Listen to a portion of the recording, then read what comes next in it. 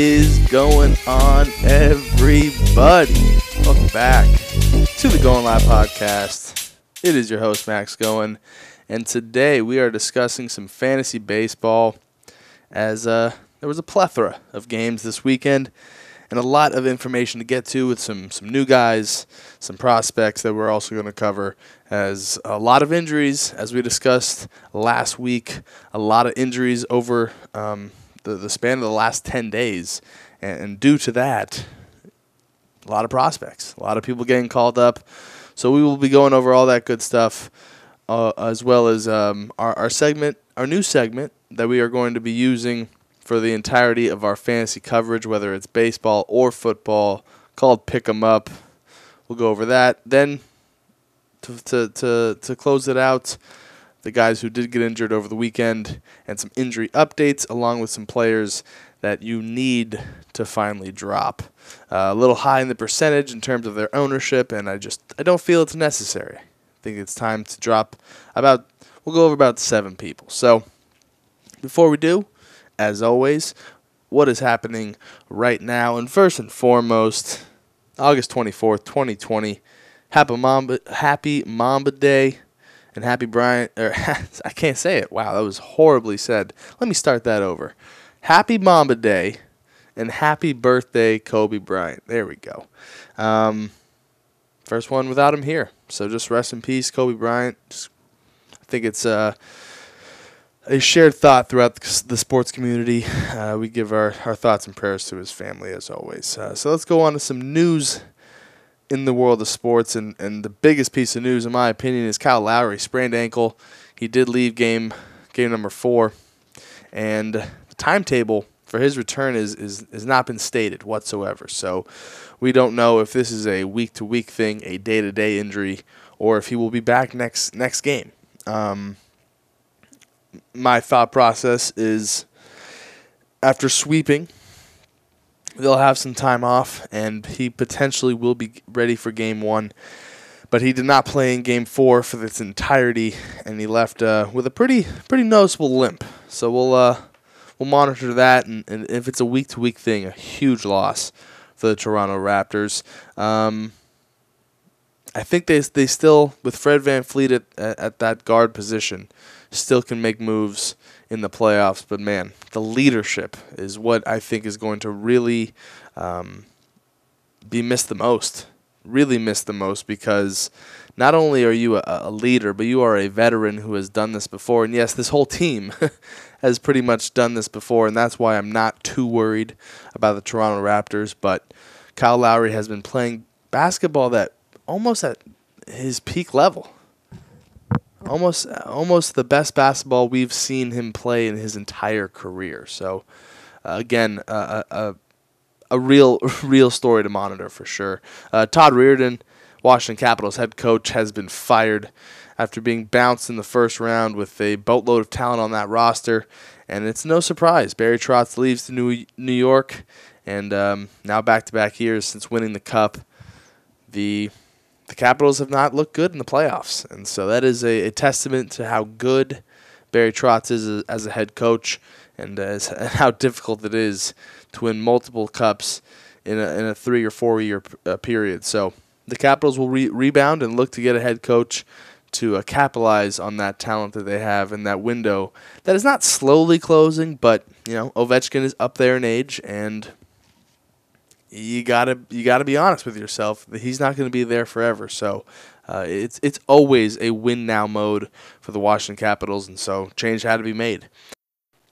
And sticking with some hockey news, Philip Grubauer and Eric Johnson for the Colorado Avalanche are out indefinitely at this point. So definitely out for the next game. Their status is up in the air. Could be a huge loss for Colorado, as they did not look good in Game 1 against Dallas. They are down 1-0, and Nathan MacKinnon is pretty much the only player that stepped up last game. So they need a big rebound in Game 2 tonight on NBCSN. Both games tonight on NBCSN. Islanders, Flyers, and Stars, Avalanche. Game 1 in the Islanders series, and of course Game 2 in that Dallas series. So that will be a good night of hockey on a Monday night in August. It doesn't get any better than that. Speaking of playoff games, Kristaps Porzingis is a game-time decision for Game 5, and he missed Game 4 with a sore knee, and so we transfer over from hockey news to NBA news. It sounds a little ridiculous, the hockey player in me, to miss a playoff game for a sore right knee, but that is not here nor there. It is a game-time decision.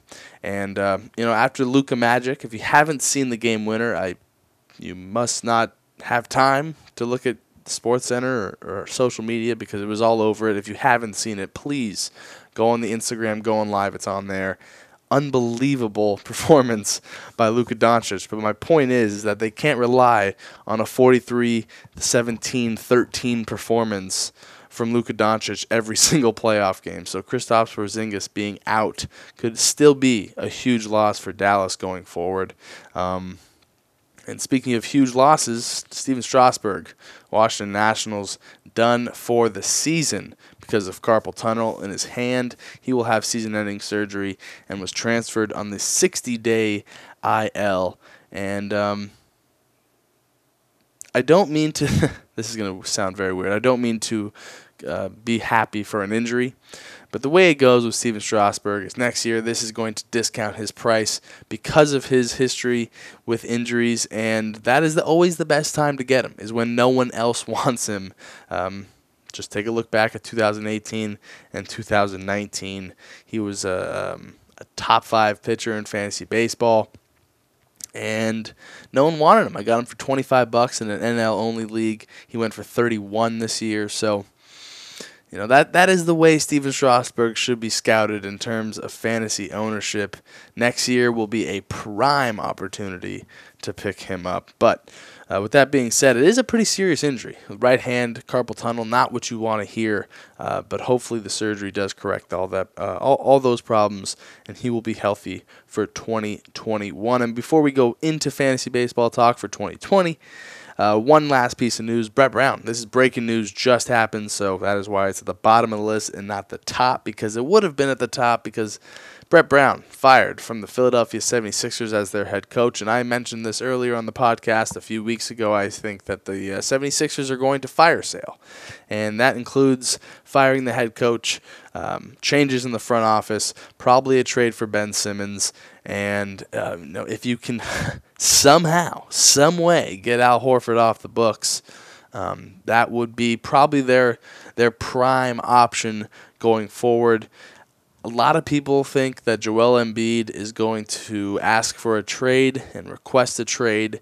And even if he does request a trade, I do think the Philadelphia 76ers hold on to him because of the fact that he is a top 2 center in the NBA. It is very hard to find centers at that elite level in the draft, let alone free agency. And so if they're smart, they know the pieces that will work. Embiid is a piece that will work. It just doesn't work with Ben Simmons, or for the matter of that fact, the roster at all. So a lot of money on the books, a lot of changes have to be made, and in my opinion, I think the process is on pause, and Joel Embiid will have to wait and see what happens because he did just get that big contract extension, and he doesn't have to go anywhere. Philadelphia would be wise to probably hold on to them and get more shooters. Get more shooters around Joel Embiid, get a true point guard, and who knows? A lot of people think the Cavaliers have a shot. I think Colin Sexton in Philadelphia makes sense, but in my honest opinion, I don't think Cleveland wants to part with Colin Sexton the way he played the last 10 games, and I don't think Colin Sexton will be the best piece that is offered for Ben Simmons. So I just don't see that trade working out, but we will see. As the 76ers, as a Celtics fan, I mean, this is hilarious to me. This is classic Philadelphia 76ers organization management, and music to my ears. But we'll see what happens with the 76ers going forward. I've rambled enough on the news. Let's move on to some baseball talk. And boy, it was a big weekend for baseball. Some teams got back from the COVID, or one team got back from the COVID as another one went on the shelf. But the Cardinals came back. They played very good baseball against Cincinnati, took 3 of 4 there, and then unfortunately the New York Mets found themselves on the wrong side of a COVID outbreak. And not a huge outbreak, not a Florida Marlins type outbreak, but one to postpone many of games. So it was nice to see St. Louis back because there's a lot of talented fantasy players on those teams, and I know personally I got some Goldschmidts, I got some Flahertys, and with them missing 10 games, I missed two starts with Flaherty. So it's good to finally have them back in the rotation. But we are going to start with Pick 'em Up. Pick 'em up! Yes, Pick 'em Up, the famous Jim Carrey line right there. And hopefully I'll be able to keep that soundbite. It's 3 words. I don't think there'll be any copyright issues. But yeah, for now on, that will be our nice little soundbite for this segment. Pick 'em up! And we'll start with some prospects because, as I mentioned at the start of the show, there are some serious injuries going down and some serious time being missed from some starting players. And when you lose a huge part of your lineup, it makes sense to call up the most talented player from that alternate site. And so you're seeing a lot of guys come up. Luis Garcia, we haven't talked about at all on this show. And we'll start with him. We'll start with him because I own him in a dynasty league. I picked him up in a minor league draft. And this kid's, the one thing that the Nationals do very, very well is scout overseas and in the South American region. And, Juan Soto coming up to the bigs at such a young age. People say that Luis Garcia could potentially be the next Juan Soto. They felt he was the better hitting prospect while they were both prospects in terms of potential. And so far, 357, 6 runs, a home run, 4 RBIs. He's really just showed off his skills right away. 19 years old, he's an absolute beast, and he is the Nationals keep re-signing Howie Kendrick, and they keep signing these older veteran guys to 1-year deal. Drupal Cabrera, guys like that, Starlin Castro, for example, and that is really just to get Luis Garcia ready for everyday play. And get him a veteran in front of him that will show him the ropes the right way. That's what's going on with Carter Kieboom at third as well.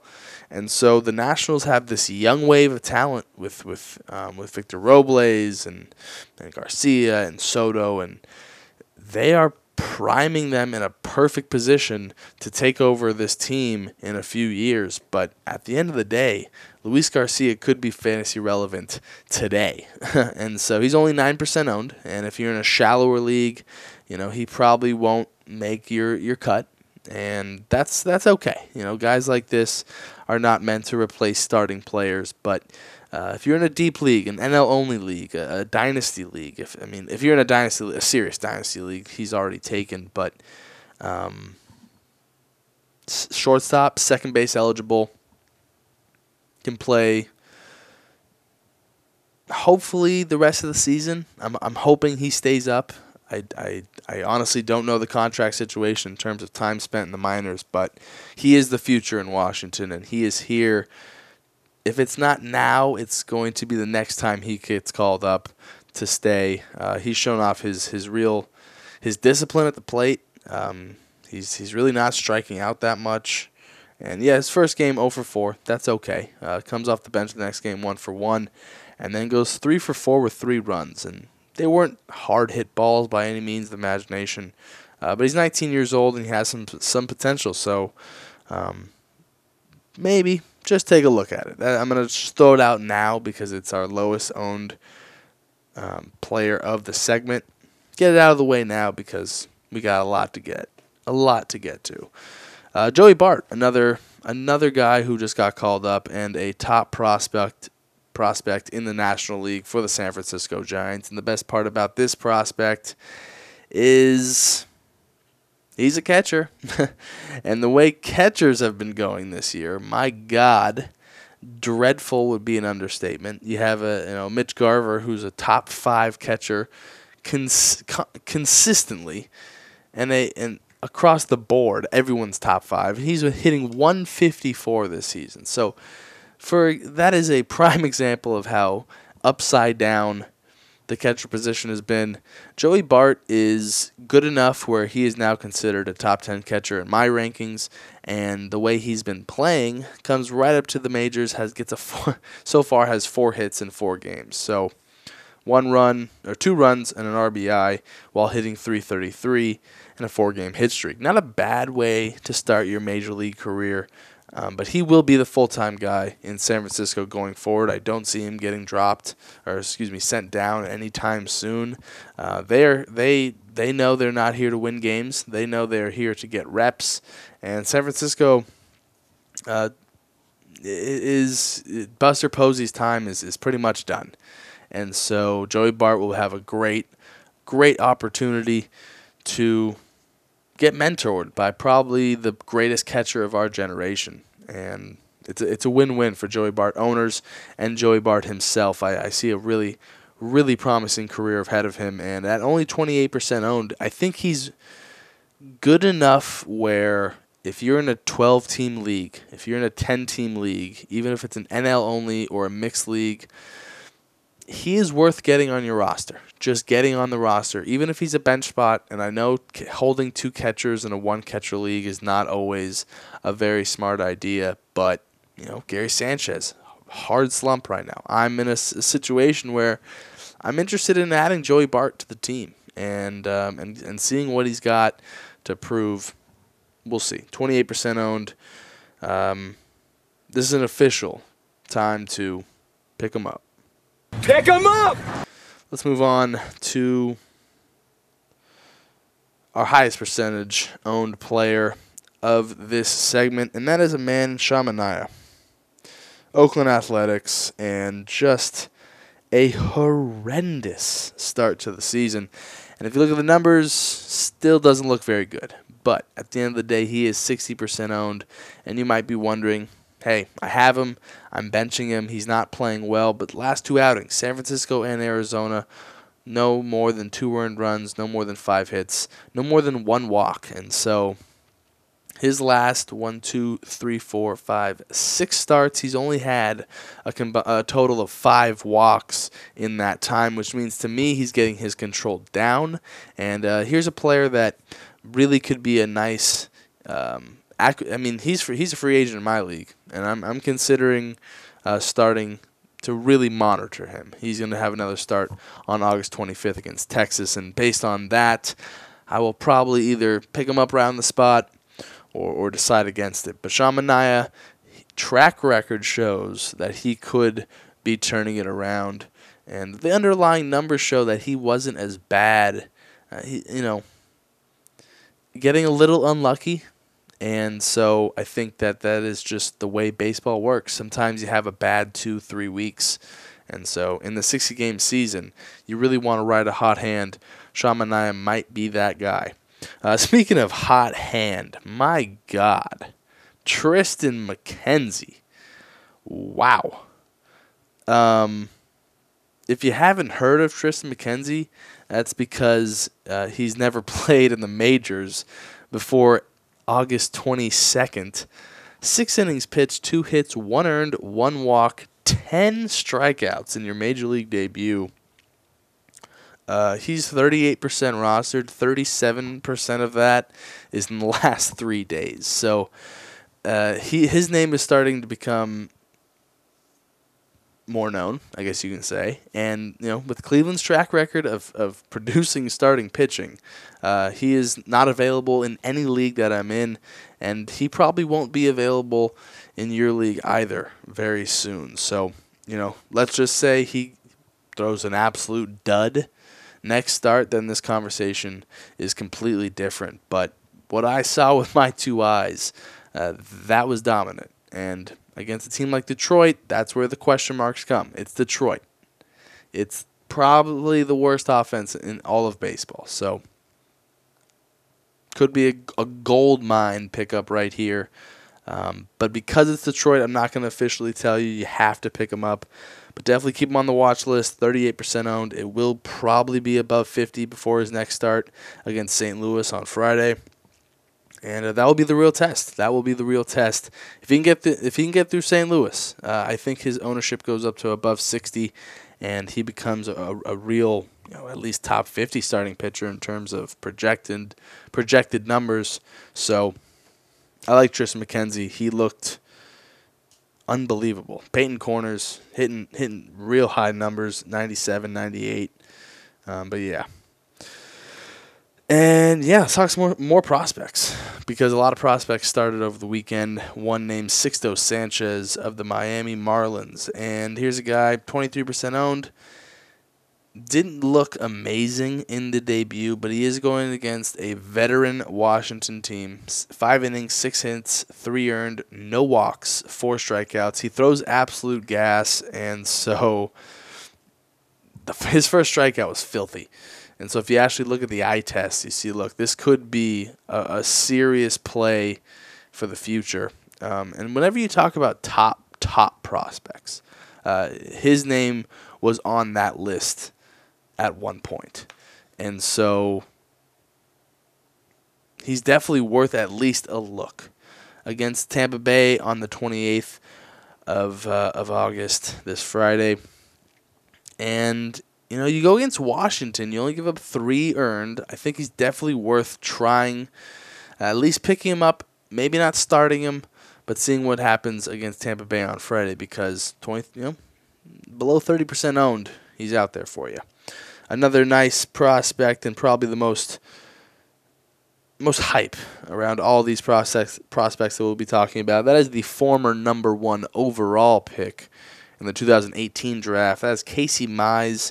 And Chicago White Sox are swinging a hot bat behind Jose Abreu this weekend, and Casey Mize unfortunately was just on the wrong end of that. 4 innings pitched, 4 1/3, 7 hits, 3 earned, no walks, 7 strikeouts, and that's what I really want to focus on right here. He's got filthy stuff, and major league debut against a really hot offense. It's a tough combination going forward. Tough combination to get thrown into in your first time in the majors, but no walks. I mean, that means he has command of his pitches, and if you have command of your pitches and confidence, 53% rostered for a reason. This kid could be a real star, and just 2 years after being drafted first overall, he's already starting for the Detroit Tigers. Not like that is very difficult to do in these circumstances, but nonetheless, he is definitely worth a pick him up. So go ahead and pick him up. Pick him up! Store him on the bench if you can. He's not available in any of my leagues, so unfortunately I don't have that luxury to do so. But I would definitely try to get him. 42% owned, ownership increase in the last 3 days, so he's going like hotcakes right now. And Casey Mize, when you have that number 1 overall pick attached to your name, the expectations are through the roof. He seems like he has the poise to really handle it very well. And so let's transition to from guys who might make a difference, younger guys that might make a difference for the first time, to guys who are going to probably make a very immediate impact, whether it's positively or negatively for their teams, and that is because they are becoming their closer for their respective ball clubs. So we got about 6 players that we're about to talk about right now that are either in the closer role or potentially in the closer role going forward. And let's just start with some injury news. I don't know if I've covered it on this show because I think it happened on Friday, but Drew Pomeranz, we talked him up. Drew Pomeranz, he's Kirby Yates went down, and good thing they have Drew Pomeranz. Well, that lasted about 5 to 6 seconds.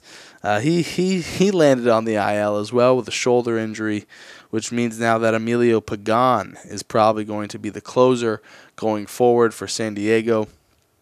And in the past, San Diego was a team that won a lot of close games, hence why Kirby Yates was one of the most dominant closers in all of fantasy. And so when I look at Emilio Pagan, I see not only a player that is not very widely owned. I don't understand why.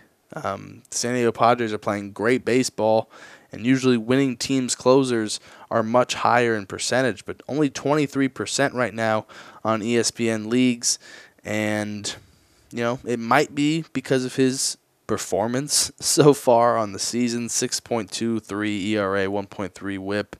But, last two outings, one inning pitched, 2 saves, no earned runs, only a walk. And so I think it's very clear that he is the closer for San Diego. And I was lucky enough to pick him up on a team. So I'm excited about that. And 23% owned. Look, go get him. Go get him. He is going to be he is going to be the closer. And if he pitches well, he'll hold on to that spot for the rest of the year. So I think this is my favorite opportunity right now. If you are low on saves, if you are if you're in a hold saves league and you are in desperate need and you are not punting saves, this could actually turn your season around. It really could. This is my X factor in terms of free agent pickups. Emilio Pagan. Pick him up! Don't know why he's under 25% owned, but hopefully that changes very soon. Pick him up! Corbin Burnes. I don't know how to even introduce it because we discussed it on the podcast a few weeks ago. This guy is much better than what it says, and his ownership still was in the single digits. And so I got him for $1 in my ML only league. I have him for $5 in my dynasty league, and I got him in the last round of my other 2 leagues. Unfortunately, for one of those leagues, I was in an injury frenzy and had to drop him and lost him. But for the other 3 leagues, hey, I am now reaping the rewards of a last round pick or a dollar player in an auction having a 3.4 ERA, a 1.18 whip, 36 strikeouts, and unfortunately he doesn't have a win, but he also doesn't have a loss. He is starting to slowly but surely get more comfortable going deeper into games. He had a little bit of a stint in the bullpen. I think it was just because he had to get the arm ready, a little more ready for starting pitching.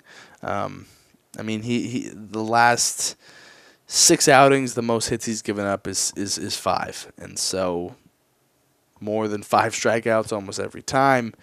His ratios are really good. And at this point in time, he is still only 36% owned. That has gone up 23%, though, in the last 3 days. So I think the word is slowly but surely getting out that Corbin Burnes is no longer a sleeper or a dud. He is a legit starting pitching option in fantasy, and with the way starting pitching is going this season, you need all the help you can get. So Corbin Burnes. Pick him up! Pick him up! Yep. As Jim Carrey would say, just pick him up. Pick him up! Speaking of pick him up, we talked about this man, Justice Sheffield, last time on the show. And since then, we said to monitor him. We are now officially saying you might want to just maybe a little more than just monitor. Now officially a top 40 starting pitcher, or a pitcher in general.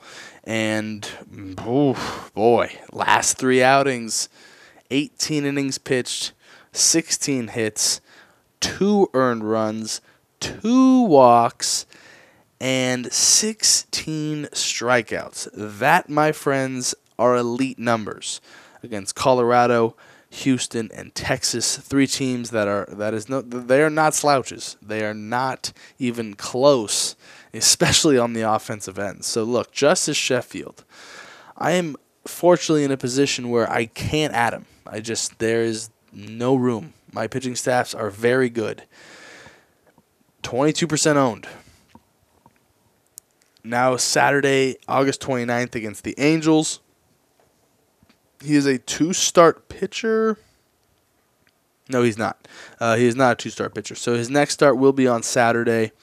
And, man, just elite stuff. I'm not really sure if it's a fluke. I'm not really sure if it's a flash in the pan. But when you have the name Sheffield and you play baseball, I'm going to lean on your good side. So Justice Sheffield is Pick him up! out there. He's out there, and he's a Seattle Mariner, and that is going to be the one thing that people are going to be hesitant with. Seattle Mariners get hit hard. He has not been one of them. So Justice Sheffield, the son of Gary Sheffield, very good. That's it. That is part 1. I mean, we haven't even gotten to our injuries yet. So that's a good thing. We got another part coming up, so stay tuned for that. And make sure to not let this go, because we got half the list left. We got a lot of things to discuss, people.